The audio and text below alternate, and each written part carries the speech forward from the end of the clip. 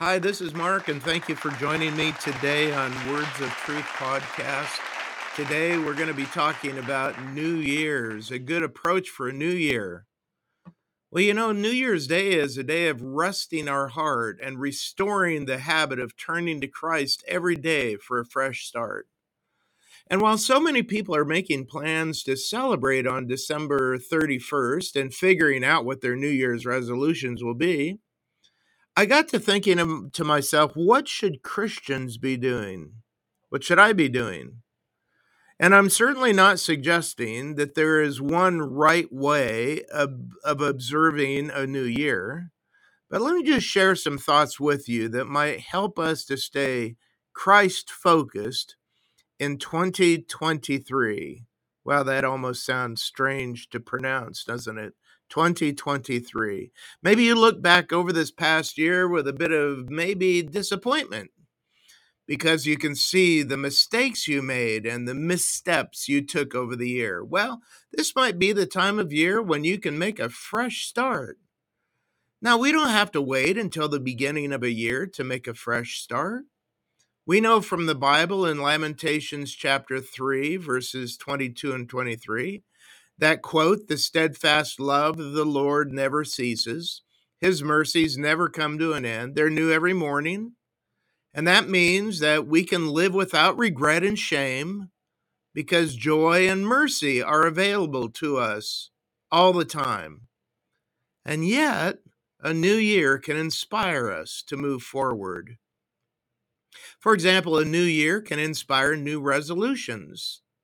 So people will make resolutions of all kinds, like quitting smoking or starting a new diet or getting a gym membership or reducing their spending. In other words, if there's any kind of issue in our lives that we need to deal with, this is a good time of year to address it. And if there's a sin to deal with, well, this is a good time to deal with that too. Psalm 32, verse 10 says, "Many are the sorrows of the wicked, but steadfast love surrounds the one who trusts in him." You see, the habits and addictions that are in our lives are simply symptomatic of deeper issues. Maybe fear, for example, is driving you to drive, or is driving you to drink or abuse drugs. Or maybe you're the kind of person who seeks attention by causing drama everywhere you go. Or maybe you run from conflict by exercising too much and trying to control a painful situation by regulating your calories too closely. Well, whatever it is for you. The new year is a good time to dig up the roots of trouble by the power of the Holy Spirit in honesty and repentance. 2 Corinthians chapter 7 verse 10 tells us, "For godly grief produces a repentance that leads to salvation without regret, whereas worldly grief produces death." So deal with those sins. But also in this new year, let's pause to remember all that the Lord has done for us. Deuteronomy chapter 6 verse 12 reminds us, "Take care lest you forget the Lord, who brought you out of the land of Egypt, out of the house of slavery." In other words, followers of Christ are encouraged never to forget what the Lord has done for us. January 1st is a wonderful time to remember the goodness of God in our lives. And Paul encourages us to consider God's grace and mercy toward us, not giving us what we deserve, but giving us what we don't deserve, which is his love and forgiveness. And let's not forget to celebrate a new year. Psalm 118, verse 24 says that this is the day that the Lord has made. Let us rejoice and be glad in it.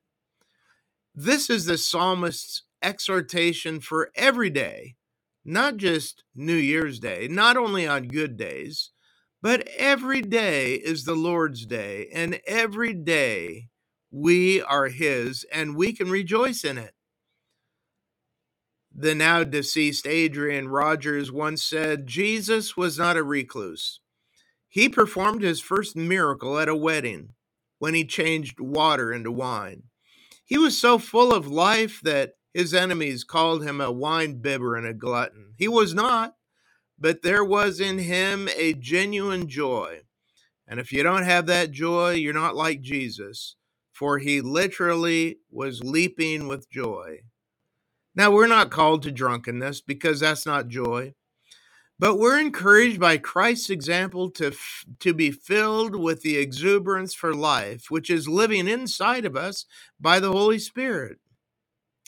But also, a new year is a good time to remember that the coming of Jesus is 1 year closer. Isn't that awesome? Every year, someone will try to predict the end of the world, don't they? These so-called prophets will tell you not only when, but how the world will end. But the truth is that only God knows when the world will come to an end. Matthew chapter 24, verse 36 says, "But concerning that day and hour, no one knows, not even the angels of heaven, nor the Son, but the Father only."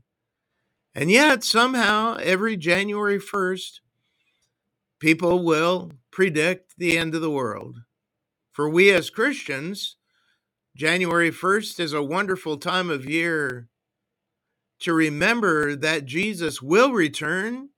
We don't know when, but one thing we know for sure is that Jesus' return is sooner today than it was yesterday. And with that in mind, we continue to prepare for his return. 1 John chapter 3, verses 2 and 3 reminds us, "Beloved, we are God's children now, and what will be has yet to be appeared. But we know that when he appears, we shall be like him, because we shall see him as he is. And everyone who thus hopes in him purifies himself as he is pure." John Piper explains that if you really want to be like Jesus when he comes, pursue being like him now. In other words, a new year is a good reminder to keep Jesus in the focus of our minds. The reality is that New Year's Day isn't any different than any other day of the year. But for those of us who follow Jesus Christ, the very idea of throwing out an old calendar and starting with 12 clean pages is a good reminder that those pages, like our lives, quickly become messy. But New Year's Day is a day of resetting our hearts, of restoring the habit of turning to Christ every day for a fresh start. Not a new relationship, but a relationship with Jesus that is always growing. And so with that, Happy New Year, my friend, and God bless you.